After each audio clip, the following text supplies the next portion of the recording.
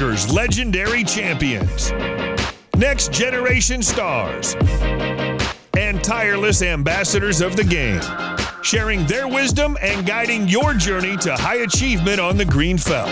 This is Chasing Poker Greatness with your host, Brad Wilson.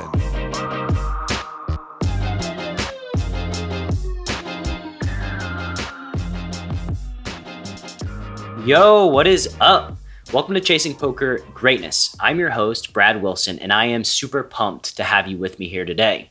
From over-the-top TV personalities to the nearly anonymous online grinders cashing out thousands of dollars a week to the leaders of poker media, we're going in search of insights and advice from the world's best poker players and ambassadors. You'll hear words of wisdom and words of warning.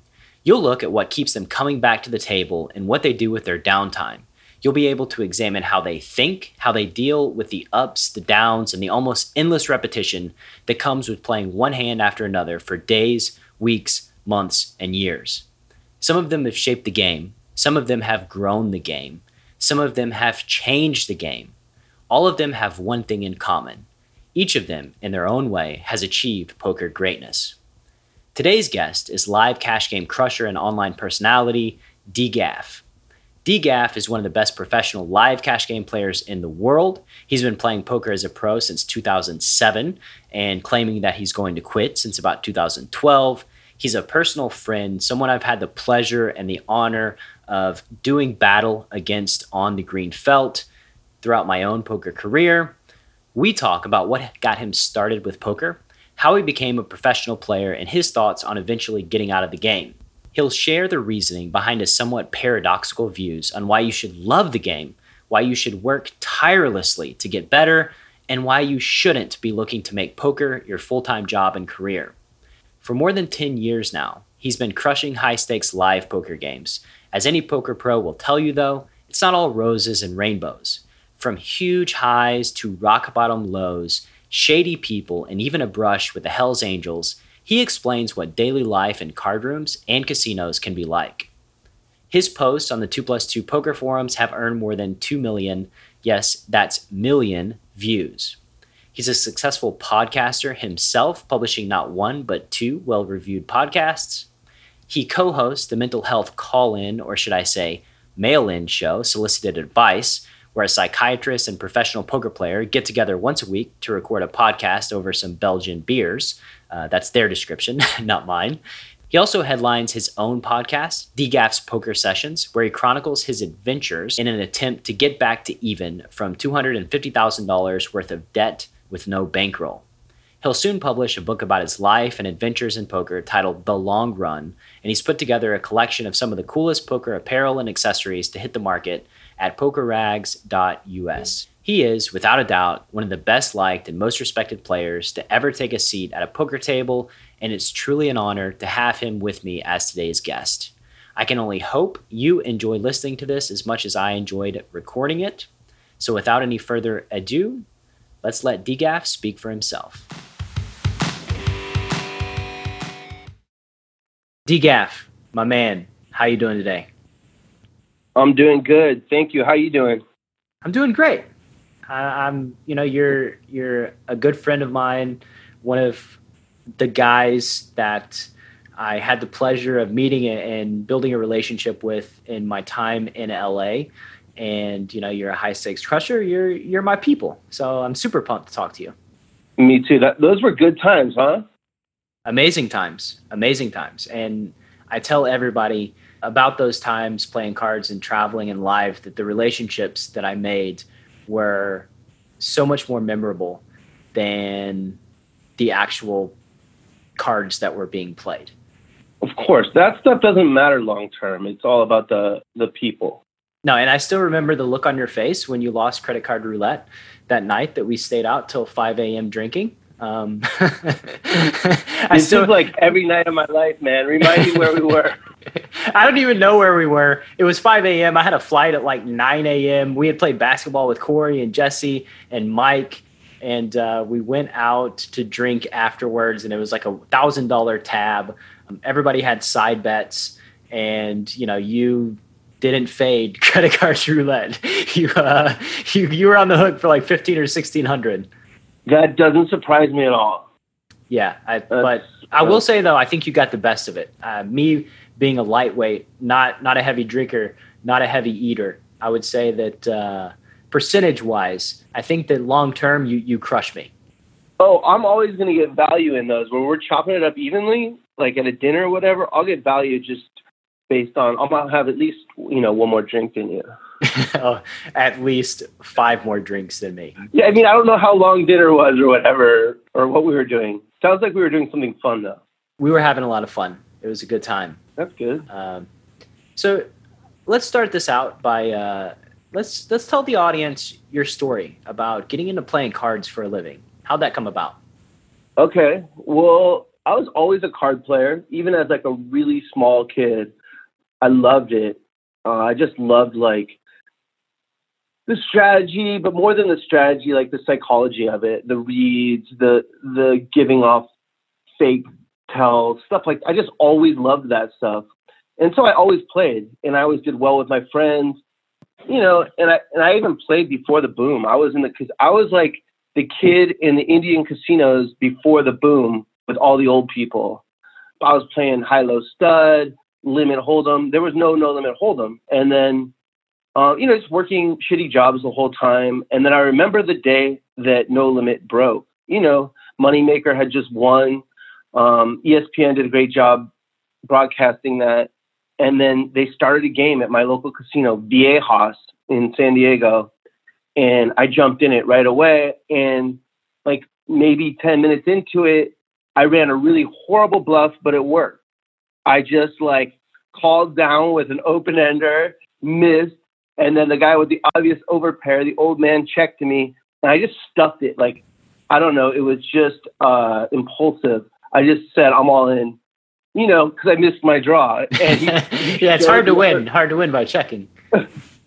He showed the overpair and folded it. And honestly, since that hand, I knew like No Limit Hold'em, that was my game. And then I started trying to get good at it. I read, there wasn't much to read. Really, it was just like Super System and like Theory of Poker, maybe a few other things. There was not much out there, which was good, I thought. But I got way into it. I was keeping, even back then, I kept track of every session. I wrote about every session. What's that? How old were you? I was probably, so it broke in 2004. So I was 30 years old, but I was in the casino since I was old enough to be in them. I'm 45 now. Wow, I was just doing the math. I was trying to calculate it in my head. I was like, man. Yeah, can you believe I'm 45 years old? I can't. You can still crush me at basketball. You're. I don't know, man. I don't know. I guess it's been a few years. It's yeah. I don't play much basketball anymore, but yeah. So then I got really serious about it, and I had other jobs, and I was doing well, but I didn't really go on a heater for a few years, and then I went on a heater, which is how everyone becomes a pro, pretty much one way or another. They either bink something huge, or they just go on a heater at their card room, and that's what I did, and that was like in 2007. And I said, I have a job. But what was your job? I actually had moved up. I started out as a delivery driver at a company that got ended up getting bought out by Grubhub, and I just moved up. I was kind of like really thirsty to move up in life. I was getting married and all that, and I moved all the way up to regional manager within a couple of years. I just applied myself, something I hadn't done very much in my life. And so I had that job, and it was a cool job. It was actually, interestingly, I was in charge of San Diego and Las Vegas. Those were my territories. I was flying back and forth. It was cool having people to manage and develop and all that, but I wasn't making anywhere near what I was making at the casino at night. So I wasn't getting any sleep. So I finally had to choose, one, and I chose the one where my hourly was way higher. What did your wife think about that? How'd that conversation go? Well, I don't remember actually how that went. It was, I don't know. I don't think it was too tough of a sell because I was bringing home so much money anyways. And yeah, it just wasn't that hard of a sell. I don't think. I think some family didn't really like the idea. I mean, this was 2007. There weren't a ton of poker pros at this time. So, yeah, it wasn't like a very common thing. But It's still not super common, I don't think. I think we're just so much in it that we're so immersed in it that I still, to this day, when people ask me what I do and I say I'm a poker pro, the first question, it's always the first question. You can make money doing that? That's like the first question that everybody always asks me, even today. Really? Mm-hmm. Yeah. I mean, I usually get asked, like, do you count cards or whatever? Oh, my God, that one too. Yeah. Do you count cards? They're always disappointed when I'm like, no, not at all. And I'm pretty shitty at math too. Let's put that on the table right away. There's no way you're shitty at math. Are you really? I don't know. No. I guess it depends on who I'm comparing myself to. But yeah. I think that's the misnomer, right? You got to be really good at math to play poker professionally, and you really don't. You need to be able to guesstimate and size things up in your head. But other than that, you don't need to be, I don't know, who's a math wizard? See, I don't even know who a math wizard is to compare it to. Well, that's because math wizards aren't very popular. Russell Crowe. You don't need to be John Nash. Crowe. That's who it is. You don't need to be those guys. No. But yeah, that's my story. And then I have been a professional poker player ever since 2007. Trying to get out of it, trying to transition out of it now. It's been a long time. So let's talk about that, because that's something that I find interesting. A lot of people listening to the show right now, the show is Chasing Poker Greatness, right? So right. What about poker in the long term is leading you towards getting out of the game? I'm glad you asked that. I'm pretty passionate about this. So that's good. You have people that want to be great at poker, and I'm all for that. Be great at poker, play often, play as high as you can, responsibly. Sure, if that's what you want, go for it. But never make it your career, because most likely, if you're getting into it, you are on, like, if you're considering going pro, you're on some kind of heater that most likely, I mean, there are outliers that stay on that heater for a decade or whatever, but most likely, you're not going to be in a few years, and it's going to be a lot different. The games are going to get tougher, but more so, you're just going to stop running hot. And that aside, the lifestyle that seems so great, it might not seem that great in 10 years when, like we were talking about, traveling around, staying up all night, credit card roulette, that stuff's a blast, right? But then fast forward 10 years, you got kids, you're like, you want to be like their basketball coach, and that means you got to be up early in the morning, and now the game's good, though. The game's good after midnight. I really believe that you should never make it anything more than like a supplemental income, a side job, or decide to do it full time, but know you need to get out in a few years, because life's going to get a lot more complicated when you get older. You'll probably have kids. You might have relationships that you want to spend time in. You might not want to be at the casino all night.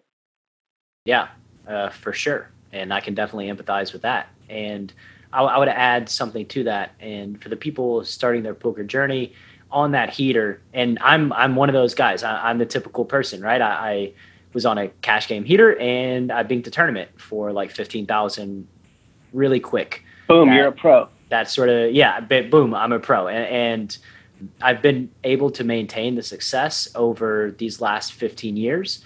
But the flip side is like, always be looking for different sources of income as a poker player, something that you can rely on that's stable while you're riding the heater. No matter what it is, just try to figure out some other income stream, because that becomes, it's not super valuable. It's not making $2K a month or $1K a month. It doesn't feel super valuable when you're on a heater and you're crushing and making $200K a year.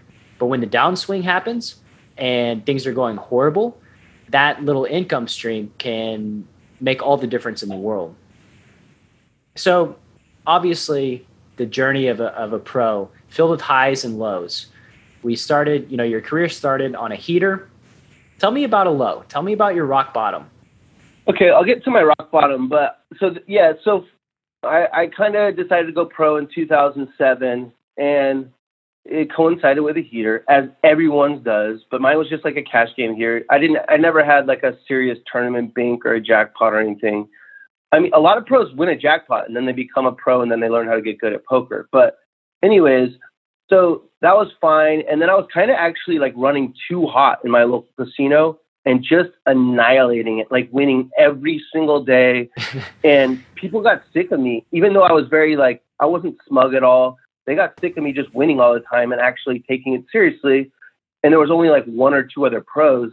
And so I decided to move to Vegas, like a bigger pond. I was kind of pushed out of that casino. How do they push you out? I had like, it was weird, man. It's like a really like, you think your local casino is like very friendly, but if you start winning real money in there on a daily basis, you're going to find like the ugly side of people. And a lot of the nice recreational players were like, no, you need to go find a bigger pond. And also one of them that wasn't that nice, some like ex-con guy, he like threatened to kill me. Like he was so upset that I kept. How did that go? Like, what did he say? He would say stuff, and I've never been the best at just brushing that stuff off. And then one day he brought in a Hell's Angel to kind of like scare me or whatever, and like sit behind me, just being kind of weird. And luckily I knew some really shady people myself. So I called them, and they two guys showed up that, you know, I was going to be fine, but it was just kind of that. It got, even if I wasn't, if nothing was going to happen, you don't need that kind of stress in your life, that kind of negativity.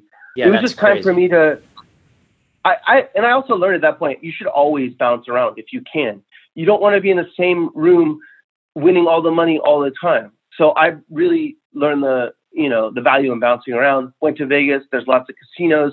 It was an adjustment. The players were better, but the mistake they made is they sat deep, and you could exploit that plenty. And so it actually, I didn't have any issues until 2011, and I still won like teacher money or cop money, whatever you want to call it. But my expenses were a joke. They were like, pro athlete expenses, because that's what I was used to making. Yeah. And so that was enough to bust me. Even a winning year, like a teacher salary, whatever, that busted me because I was spending so much money traveling, having a kid, just being irresponsible with my money, how I always was. Right. Yeah. So then 2012, I, decided to get really serious about poker again. I didn't drink at all that whole year, aside from like 4 times. And it started out rough. I was playing very focused, but that, sometimes that doesn't matter, right? Like you can play as focused as you want, but if you're not getting any cards and you're running bad, it won't matter. But then luckily I did start to run better, and I had a good year. And then the next year I just kind of returned to myself, having fun and building the good games. And I had a great year. I played so that was it. In 2011, I busted. By 2013, I was flush again. I was playing heads up. Anyone that wanted to play heads up, and I was on a heads up heater in Vegas during the World Series. I would have them announce it over the microphone. Anyone want to play heads up for any amount, no limit? Come see this idiot that's drinking at this table right now. I swear. I would have them say like exactly that. And I would get takers, and I was on a heater. I was playing anyone, and yeah. And then, but, I just, like you said, it's good to have those other streams. It's good to put money away. I never did either of those things. I didn't really learn my lesson, which it sucks. I wish I had. And by 2017, then I went through what I wrote an essay called The Abyss, where I talked about, and I'm sure you've been in it long enough that you know this feeling. You can't win with any hand. You know that like, they're going to flop a set every time. You get it in with aces against ace jack offsuit pre, and you really need to win. You know the guy's going to make a straight. It's just like, you know that feeling, right? It's this feeling where you get aces, right? And you're like, okay, I have aces. You 3-bet pre, and the flop's like deuce 4-8. And you bet, and before you bet, you're getting check raised. It's like before you bet, you're fucked, right? And then you bet and you get check raised. And like, yeah, I mean, like variance is a bitch, and you can always run worse than you can imagine. And that's what I did in 2000. 17, just like we're like, I'm not kidding, like 40K in the middle, the guy has one out. We're all in, one out, going to the river. Just lose that. And, you know, someone who's never had much of a bankroll, I've always just, if I have money, I spend it. I take care of family, friends, whatever. You need 5K here. Pay me back if you want, whatever. It's not correct, but that's the way I always was. So then, yeah, 2017 was worse than I ever could have imagined. Like, so many, I just would get it in really, really good. You know, when you're running hot, you get in with 80%, you just expect to win, and you win. But when you're running horrible, you don't win. Like, you just lose to that 20% over and over, or 10%. So yeah, and the thing that happened there is my kind of vicious cycle was win money, spend it, then start to run bad, need to borrow money, win back, pay back, same thing. And then in 2017, I ran so bad for so long. You know, I had my first losing year. I thought I could never have a losing year. I didn't lose much. I lost like 20K or something. I lost more than that in one hand, where I was 98%.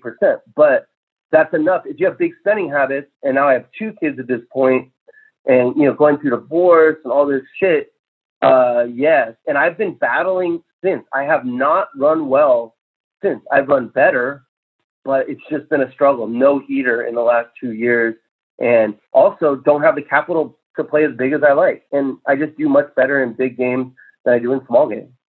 Yeah, it's brutal. And the, you know, the flip side of the downswings and running bad is also true, right? Like, you know, when you have 80%, you expect to win.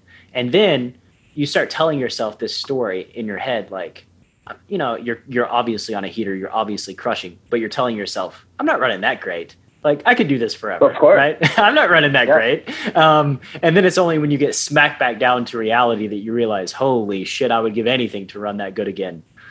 Variance is the hardest thing for like the human mind to grasp. We want there to be a reason for everything, right? Like, I'm crushing. Oh, that's because I'm playing well. I'm eating well. I'm getting good sleep. I'm studying, all this stuff. And yeah, there's some truth to that, but there's a lot of like randomness in life, and tons of it in poker. And that's the hardest thing. It's just a little unsettling to realize so much of what happens is just random, you know, like all the top pros right now that you see crushing, they're all on heaters. That's just the way it is. Not one of them is running even, and certainly not below expectation. Yeah, it's definitely a mind fuck, the game of poker. If you play it like, go ahead. I was just going to say, I've learned too that over the years that like expectations, I feel like expectations are when you're going to get your ass handed to you.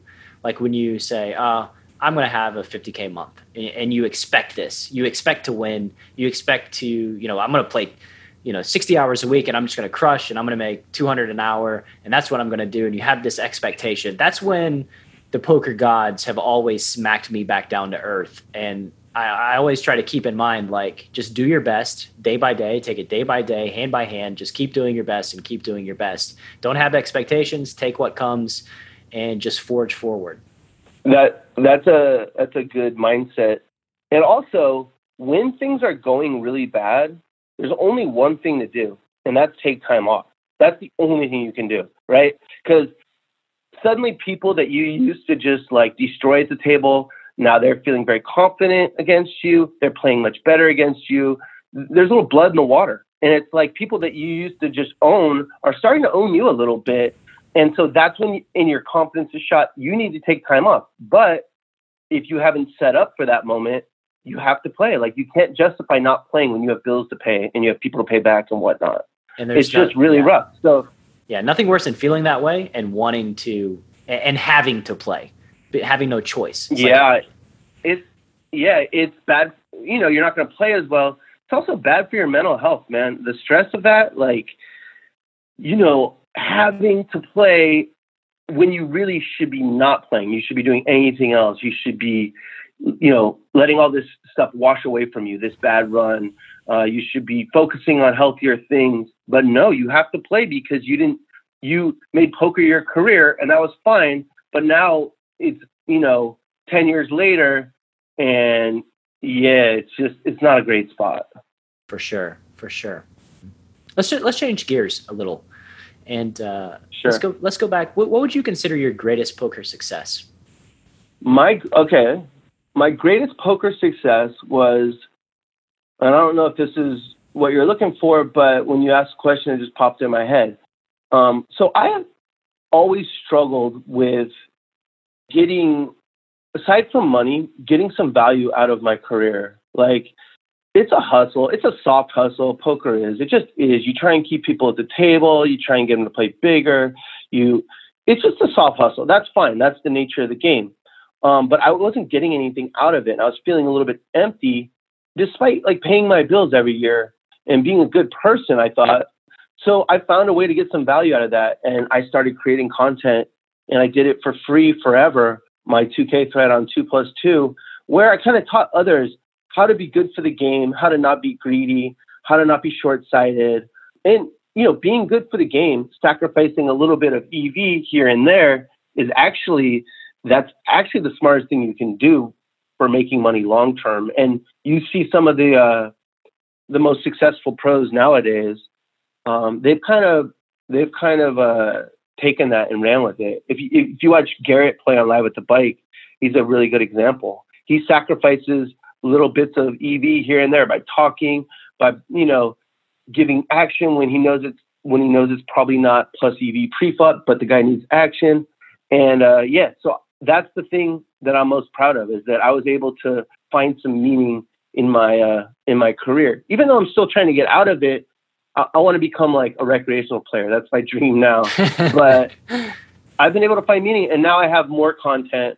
I do a poker podcast that at least entertains people. Yeah, so I found meaning in a job that really doesn't have a ton of meaning unless you go out and seek it, I think. And yeah, this is my same struggle too, as a cash game professional and somebody that loves people and loves giving back and loves taking care of people. What my biggest struggle has been that the game is, like you said, it's a hustle. It can be predatory. You're not exactly giving back to society by taking people's money at a poker table, right? And so there can be that lack of fulfillment that you struggle with it. And I've struggled with that too. And making podcasts and creating content for me as well, giving back has filled that fulfillment. And I've also learned over the years too that, even recreational players and people that play for a hobby, they do get value when they play cards. They have fun. They get that rush of the gamble, even if they're consistently losing. So it's not a completely empty thing, but the struggle, I definitely empathize with that struggle. I've felt it myself for a long time. Yeah. So the thing you're talking about, that's step one is, so if you are going to be a winning player at the table, you got to give something for that. And so you don't have to be an entertainer. I kind of am an entertainer, but you don't have to. I think you should be. You got to be an entertainer. Yeah. Like, make it fun for these guys. Right. But you have to at least be pleasant. Like, you always show up, and I can't tell if you're on an upswing or a downswing. You show up, you got a smile on your face, you're happy to do a flip, whatever. You're just like, you're talking. That's step one. You have to give something if you're going to be at the table taking money as a winning player. And that seems basic, right? And you and I have gotten that for a long time. And a lot of pros do, but a lot don't. A lot just sit there and think they're just going to take from the game and give nothing to it. And that's really bad. Those are what I like to call nits. And we don't like nits. And no, you got to think. You have to take into consideration too the long-term sustainability of the game. If you're a dick, if you're an ass when you sit down to recreational players and you talk trash and you don't give any value back, why do they want to continue playing poker? If everybody in poker is like that, all the professionals that are trying to win money, all of a sudden you're just going to have 9-handed games filled with a bunch of miserable human beings. And that's the death of poker. Right. That's the death of poker. And even for yourself, like, sure, when you become a poker pro, you quit your job or whatever, and you're a poker pro, you're going to have a pretty easy time going in there laser focused for the next year or two, maybe 3 years, no problem. You're going to work out every day. You're going to eat healthy. It's your new job. You're excited about it. But 10 years down the road, 15 years down the road, it's going to lose the luster. You need to have that time go by.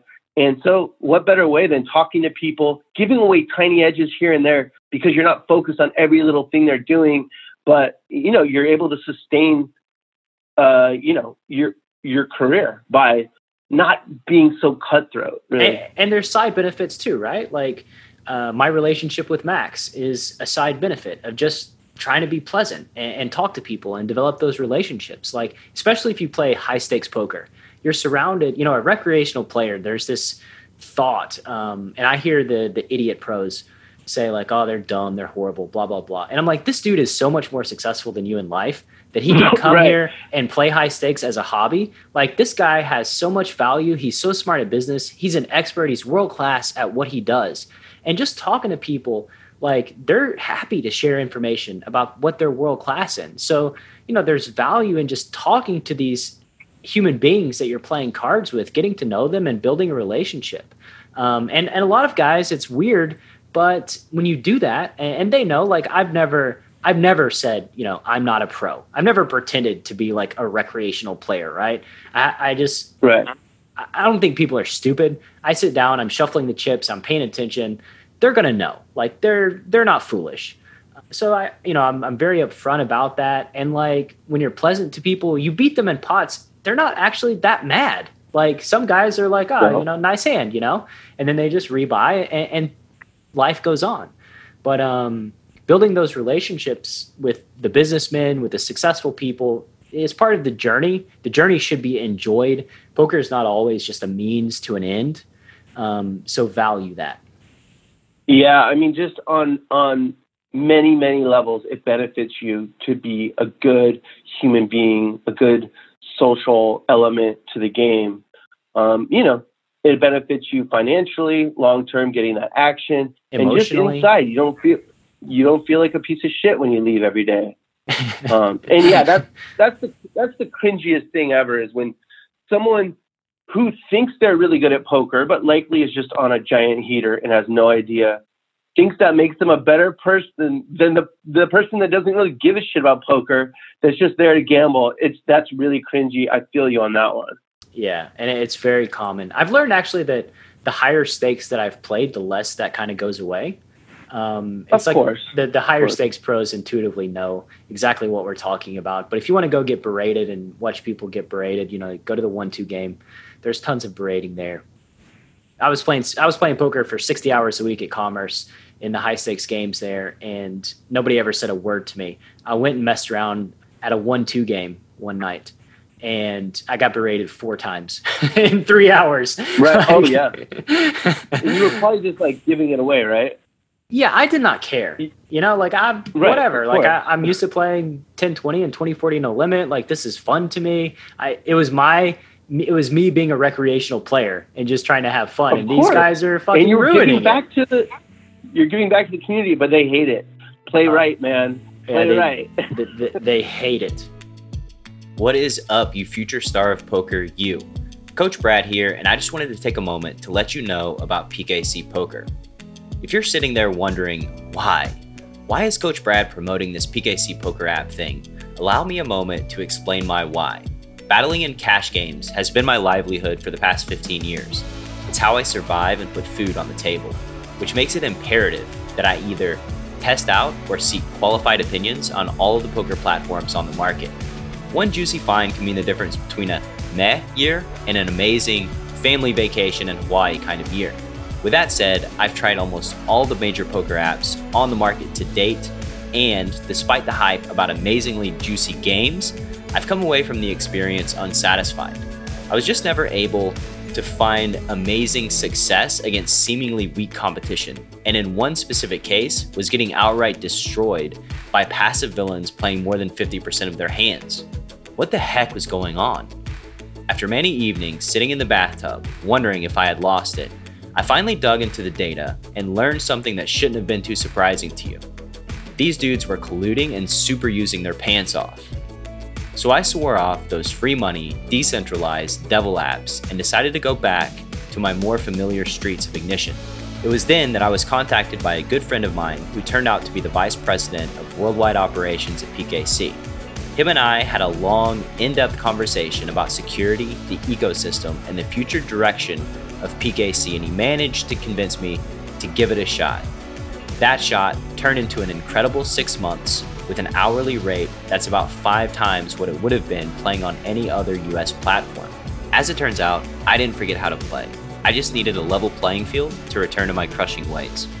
I have no doubt that you, my community, my audience, is going to play poker somewhere, and I want to be damn sure that you don't go through the pain and frustration I felt by messing around with any poker app besides PKC.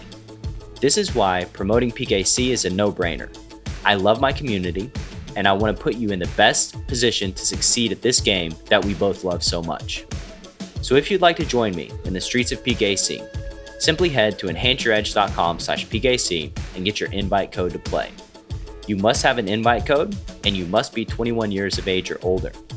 One more time, that's enhanceyouredge.com/PKC. Best of luck, and now, on with the show.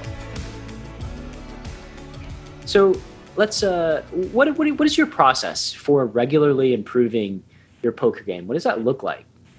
For me, I'm so far down the road right now that really it's just about going in mentally ready to play, like not too stressed out. I got to be rested, but I also got to be calm. I don't really like do, I check out some training site stuff, but for me, it's just almost all autopilot. It's just, take all the variables, weigh them correctly. I like the way that I do that, like naturally, and what I've learned over the years. So it's not about improving my game as much as it's about proving my state of mind when I go in there. Does that make sense? Yeah, it's performance related. I can autopilot like almost every decision, almost every night, and that's fine. So the key is to just do that and not get too fancy, not like overthink things. And yeah, I don't know. It's not a very flashy answer, but that's the answer. Hey, we're just looking for the truth here. Your truth. DGAF's truth. That's it. What's some common poker advice you hear that you completely disagree with? Well, tell me some of the advice that's going around. I don't know the advice that's going around right now. Play GTO. I think that's some advice that's pretty prevalent. You always want to play as close to GTO as possible. There it is. The biggest like fallacy is trying to make online poker the same thing as live poker. Online poker, you're going to get a lot of volume in, and you can track what people are doing, right? Like you can know their tendencies in different spots. Is that correct? You can still do that, right? I don't play online, but you can still do that? Yeah, you can. Okay. Live, you will never, ever, ever get a sample size, an adequate one, against anyone in any certain spot. So to balance everything, I think you should come from a place of balance. You should understand how to balance your range, etc. But if you're wasting money, if the guy's just not going to fold, and don't bluff it. And you're betting you have bluffs in your range, that may be great in theory, but it's really bad in practice. Oh my God, I completely agree with you.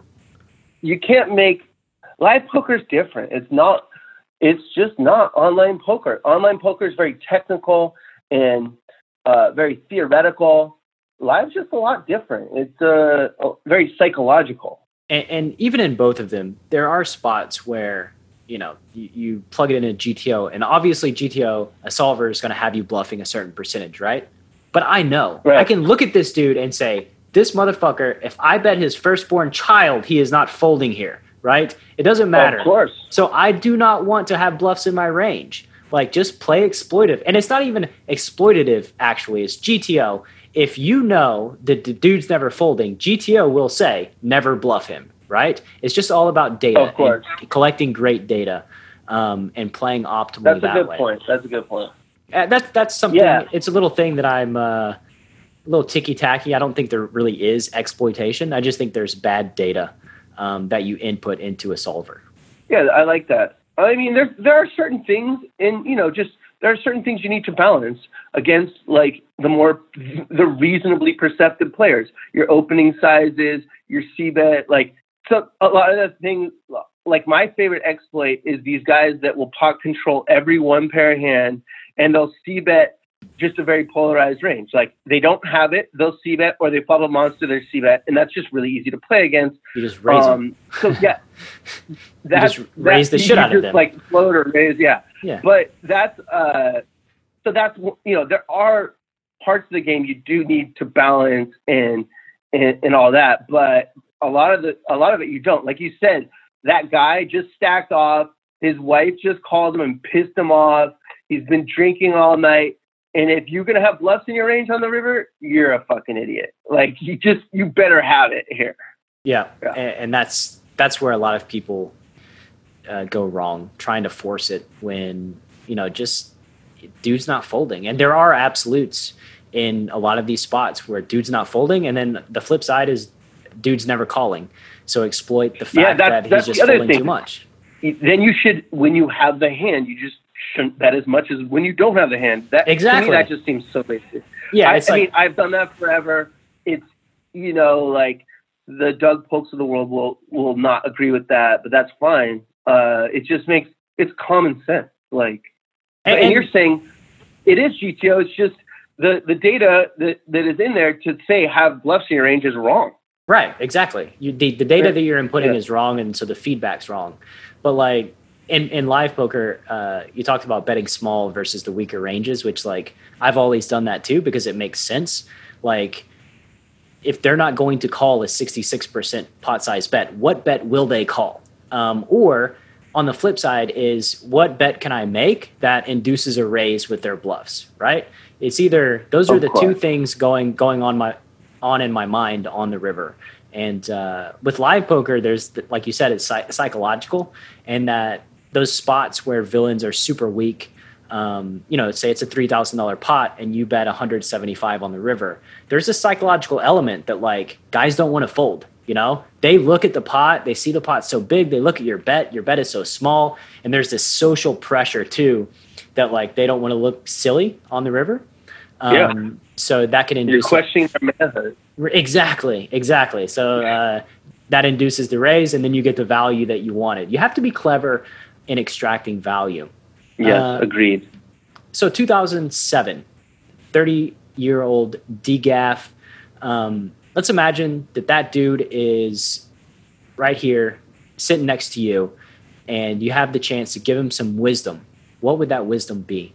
You know what? I actually did get this wisdom at that time from someone who had been around, and he said, always come up with your exit strategy now. Yes, I know you're crushing the game. You're destroying it.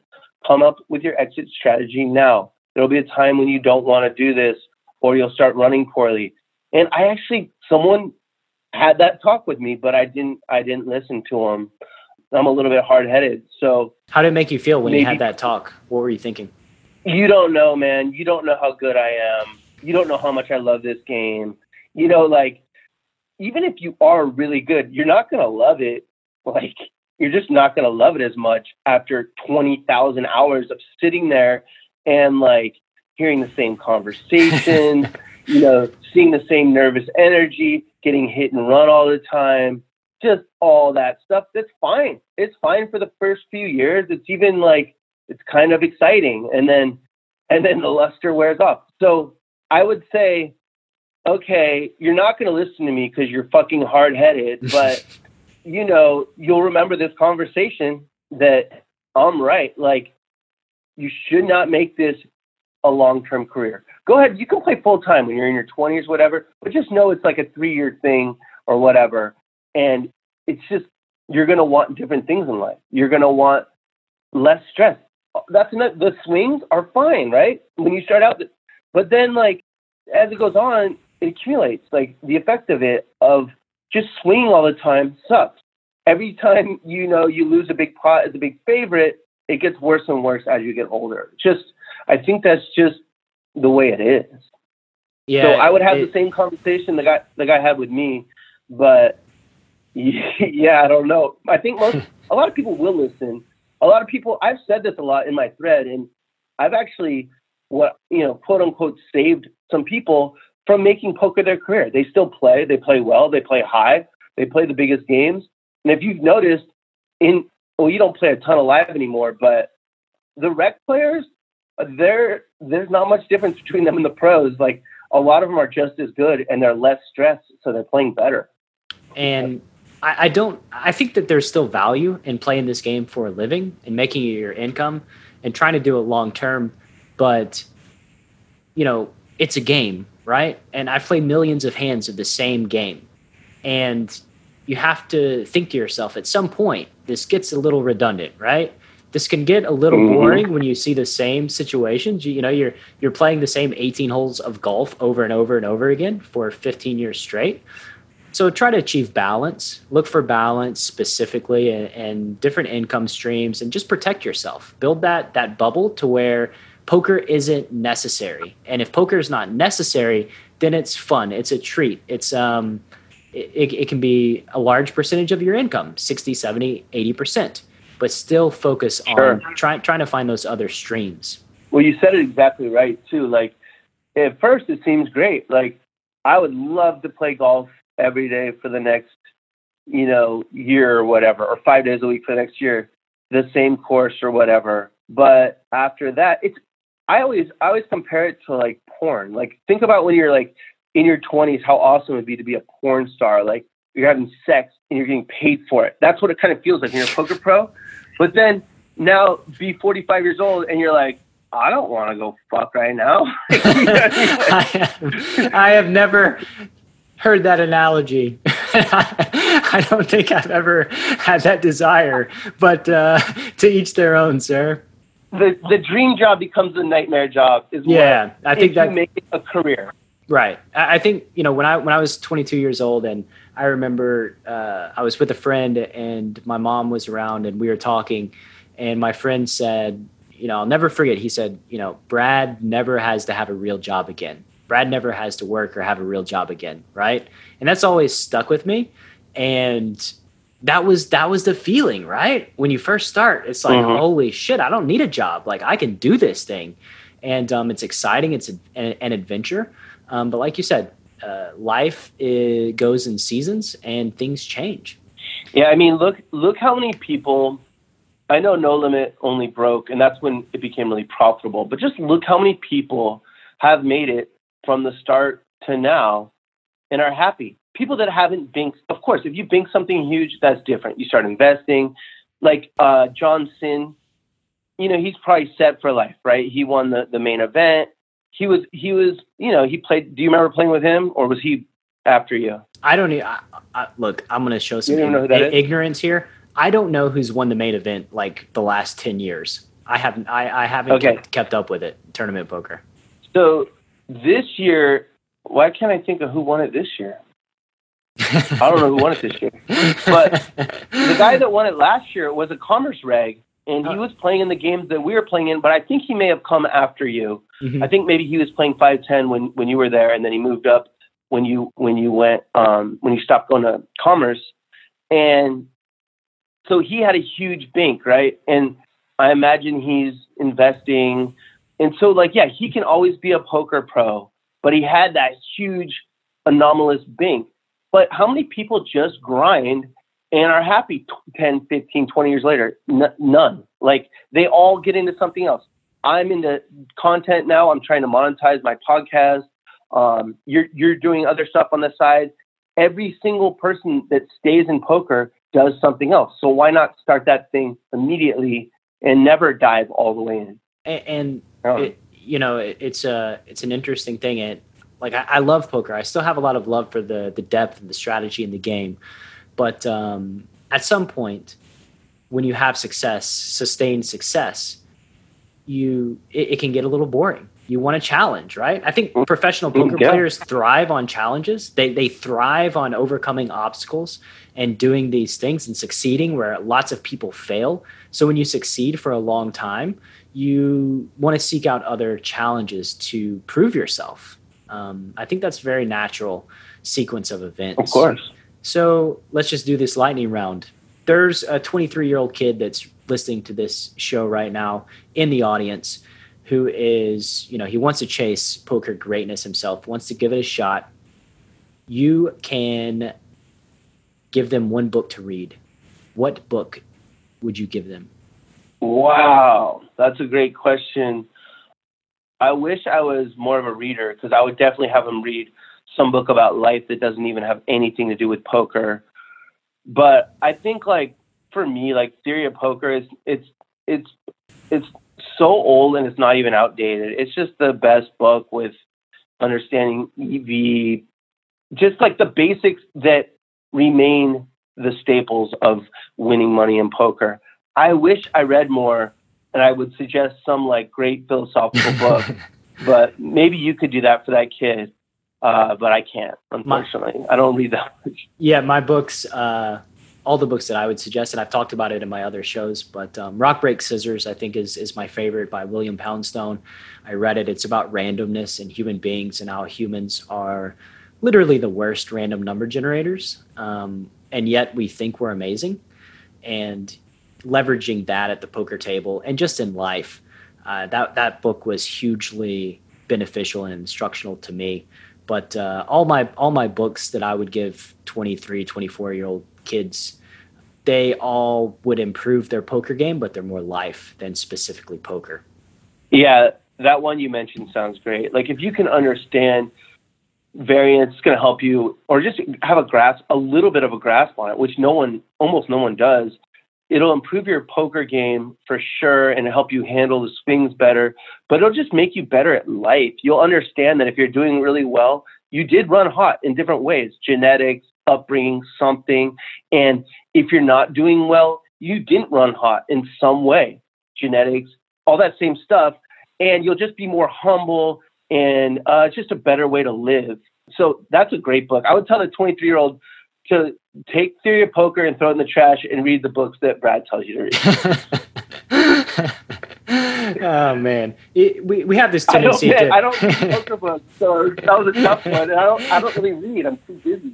It's so easy to focus and zoom in on the graph and look at like this downswing and think that it's the end of the world, instead of zooming out and looking at the big picture of things. And if you want to be a poker professional, zoom out, look at the big picture. Don't freak out when you lose 4 or 5 sessions in a row. These things happen. Just keep your mindset right and forge on.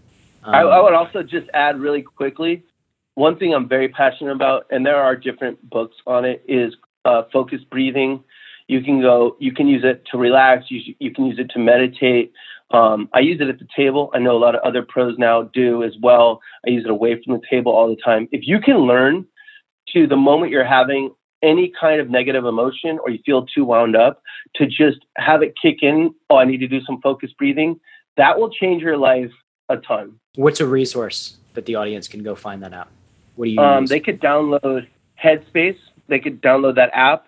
And yeah, using a breathing app. At first I was like, what, a breathing app? And then, yeah, a breathing app. It's great. There are several of them, but Headspace is the one that people are, most keen on, it seems like. And, it's life-changing. I used to have a lot of, I thought it was anxiety, but it wasn't. It turns out it was nervousness. And I don't have much at all anymore, because the moment I start to feel that shit coming on, I do some focused breathing. And after you use the app for a while, you can learn to do it without the app. I do it in traffic. I do it all the time. And here's another thing that I've learned. I learned it from my buddy, Adam Creek. He's an Olympic gold medalist. And I asked him, what did it feel like? He was rowing at, I think it was Athens, or maybe it was Beijing Olympics, 2008. He was in his boat. They're about to compete. They're the favorites to be the Olympic champions, right? They're multiple-time world champion. And he was telling me, like, he's talking to himself. He's like, thank you for this nervousness. Thank you for this anxiety. Thank you. And I'm like, why are you thankful for that nervousness, that anxiety? And he said, it's energy. That's what it is. Like, you can funnel it in a negative way where you ruminate, or you can funnel it in a positive way where you focus. So he's very thankful for that anxiety and that energy. And I'm a huge proponent of meditation as well. I love it. I think that, focus And cultivating our awareness is one of the most powerful things we do. It's like lifting weights for your brain. Yeah. So 100% check out Headspace. You can check out Calm, any one of those apps. The most important thing is just do it. Make it a practice. Invest the time and energy into getting it done. Yeah, it doesn't take long. It takes me like 2 minutes. If something happens that really bothers me, it takes me 2 minutes if I do it correctly to get back. That 2 minutes is not bad. That's a massive plus EV play for 2 minutes. Yeah. What's something that you used to strongly believe about poker that you've recently changed your mind, and what led to that change? Let's see here. That I used to strongly believe about it, and it's changed. I would say, I think people talk about game selection, and it's important to be in good games. Obviously, that's where the money is. Doesn't matter how good you are. If you're sitting in some NIT festival, 9-handed, 2-blind game, you're not winning shit, running even. So it's important to be in good games, but rather than game select, you should game cultivate. You should make the game fun. Put the straddle on. You're the pro. You got to start giving little bits in EV, and then others will follow along. And you have to manage the nits. Like, unfortunately, you have to be a little bit of a vigilante at the poker table. So I don't game select. I don't go look for good games. I make them out of thin air. How? I sit down. I mean, not everyone can drink when they play, but I can just have a few beers. Even if I'm not, I can talk. I can put the straddle on. I can say jokes. I will not think because I've won a lot of money in poker and I think I'm good at it. That doesn't make me think I'm anything as a human being. Like, being a human being is separate. And so I just try and connect with people, and I cultivate games. You will see, like, I can go to any casino, and if their biggest game is 5-10, the next morning you might see a 20, 40, 80 going. It's just, and how did I do it? Just being chill, being me, having fun, not taking myself too seriously, making the game fun. I didn't game select. I game cultivated. Yeah, that's such an awesome answer. And I found there's this interesting psychology that happens, especially if somebody's like you, right? You're playing heads up, you're starting games.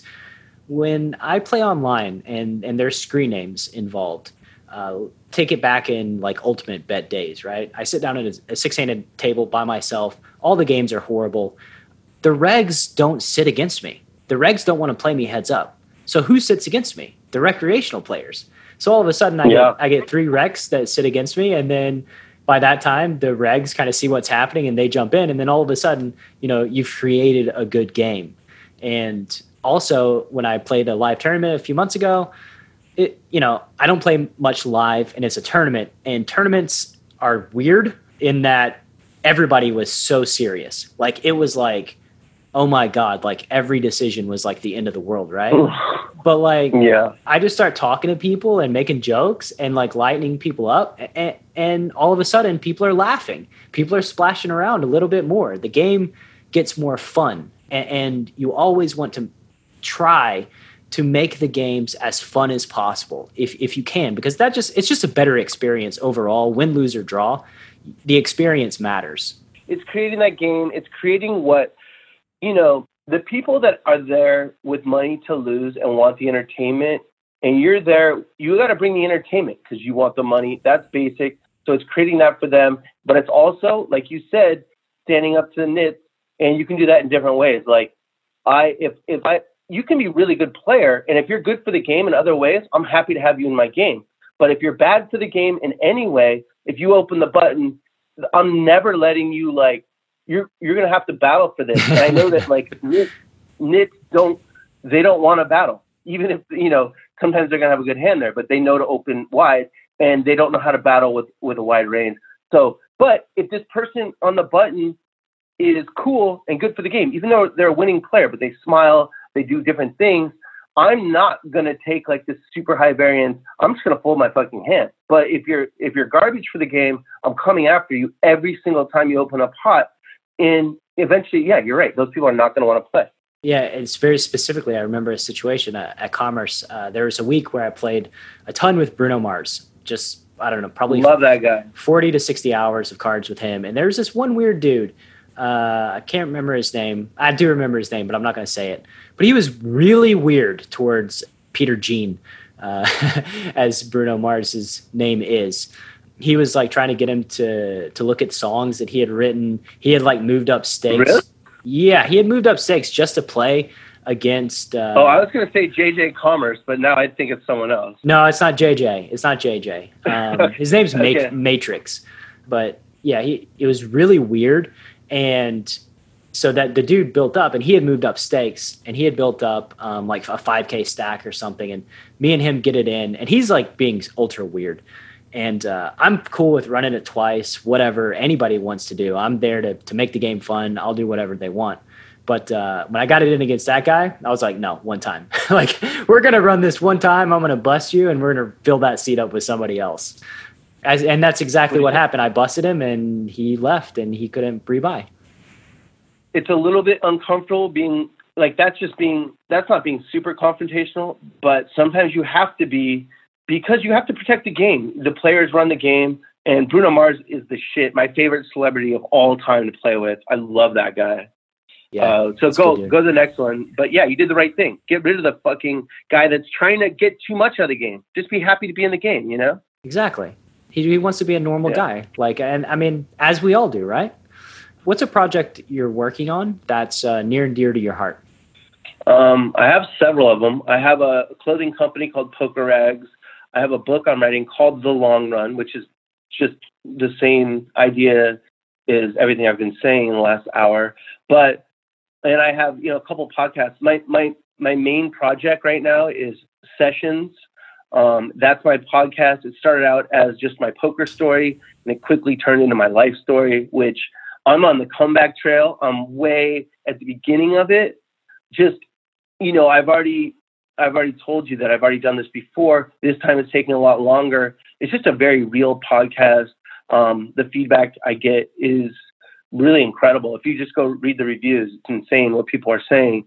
And that's my passion. This is what I want to do. So this is Sessions. That's it, man. And I beg the audience, go check that out. You're one of the really genuinely amazing dudes in poker that gives back and gives everything. Not just gives back, but gives everything that he has to give back. And when they check out your content, they'll see that it resonates with a lot of people. It's very giving, very generous. At the end of the day, thank you. At the end of the day, because there will be an end of the day for all of us, what would you like your poker legacy to be? How would you like your community, your people to remember you? I was the one, like this is what, that, actually some old school guy told me this a couple of years after I moved to Vegas. He said, you're the first person I've ever known to absolutely crush the game and absolutely be amazing for the game. And that's what I want. That's, I looked at everything long-term. I wanted to be a good person. I wanted to have fun in my life. I needed to win money, but I never got greedy. And yeah, I learned pretty quickly how to be good for the game while winning a lot of money. That's huge value. It's an awesome thing to strive for. And I have no doubt that will be what the people that know you well, that have played against you, that have battled, spent time with you on the felt, that will be what people think about. I can guarantee that. And final question, where can the Chasing Poker Greatness audience find you on the World Wide Webs? So anywhere you get podcasts, you can search DJF and you will see the Iceman avatar. And yeah, DJF under, Spotify, Apple Podcasts, whatever, you'll see that there. You can go to 2+2 Poker Forums and go to the medium high full ring. I have a thread that I started when I thought I was getting out of poker in 2012. That didn't work out so well. It has over 1 million views just in the middle of nowhere on the internet. It's called 2K, a poker story. Way too motherfucking long. Didn't read, obviously. So yeah, or you could just search DJF Poker Player. You could just put it anywhere in your browser and stuff will come up, my blog site. But really, if you want to check out the best that I offer, that's Sessions. But if you type Sessions in your podcast search bar, it might not work. So just put in DJF and you'll see Iceman. That's Teddy Monroe, the black dude with the fake diamond encrusted headphones. And that's my avatar. Always has been, probably always will be. And all this stuff will be in the show notes as well. And we'll also blast it out on our social media channels so that you guys that, you member of the audience that's watching right now can easily find all of DGAF's content. Man, it's been an amazing time. I enjoyed it as always. Let's do a round 2, 100% in 6 months or a year. Would be very happy to have you back. Yeah, definitely, man. Thanks for hitting me up. Great catching up with you. You seem like you're doing well. I see those stacks behind you. You got a lot of red chips, a lot of green, a lot of black. Yeah. No, but thanks for having me on, man. Very cool. I liked you from day one, even though you were a really good player. And that's how it goes. After you're in the game for a while, that's not all you care about is how's this person as a human being. And I think that would be the legacy that I would want to leave in poker. I just want to be a good dude that, people had fun playing with, and that was good for the game and in the way that it made it fun, because that's what matters to me. I think you're on your way as well. Appreciate it, man. Thank you so much for listening to this episode of Chasing Poker Greatness. If you haven't yet subscribed to the show, please take a moment to do so on Apple Podcasts or wherever your favorite place to listen to podcasts may be. And once again, I also wanted to let you know about PKC Poker. If you're on the lookout for a new platform where the games are safe and secure and the action is amazing, head to enhanceyoredge.com/PKC to get your code and jump into the games. You must have a code to play as well as be 21 years of age or older. One final time, that's enhanceyoredge.com/PKC. Thank you so much, and I'll see you next time on Chasing Poker Greatness.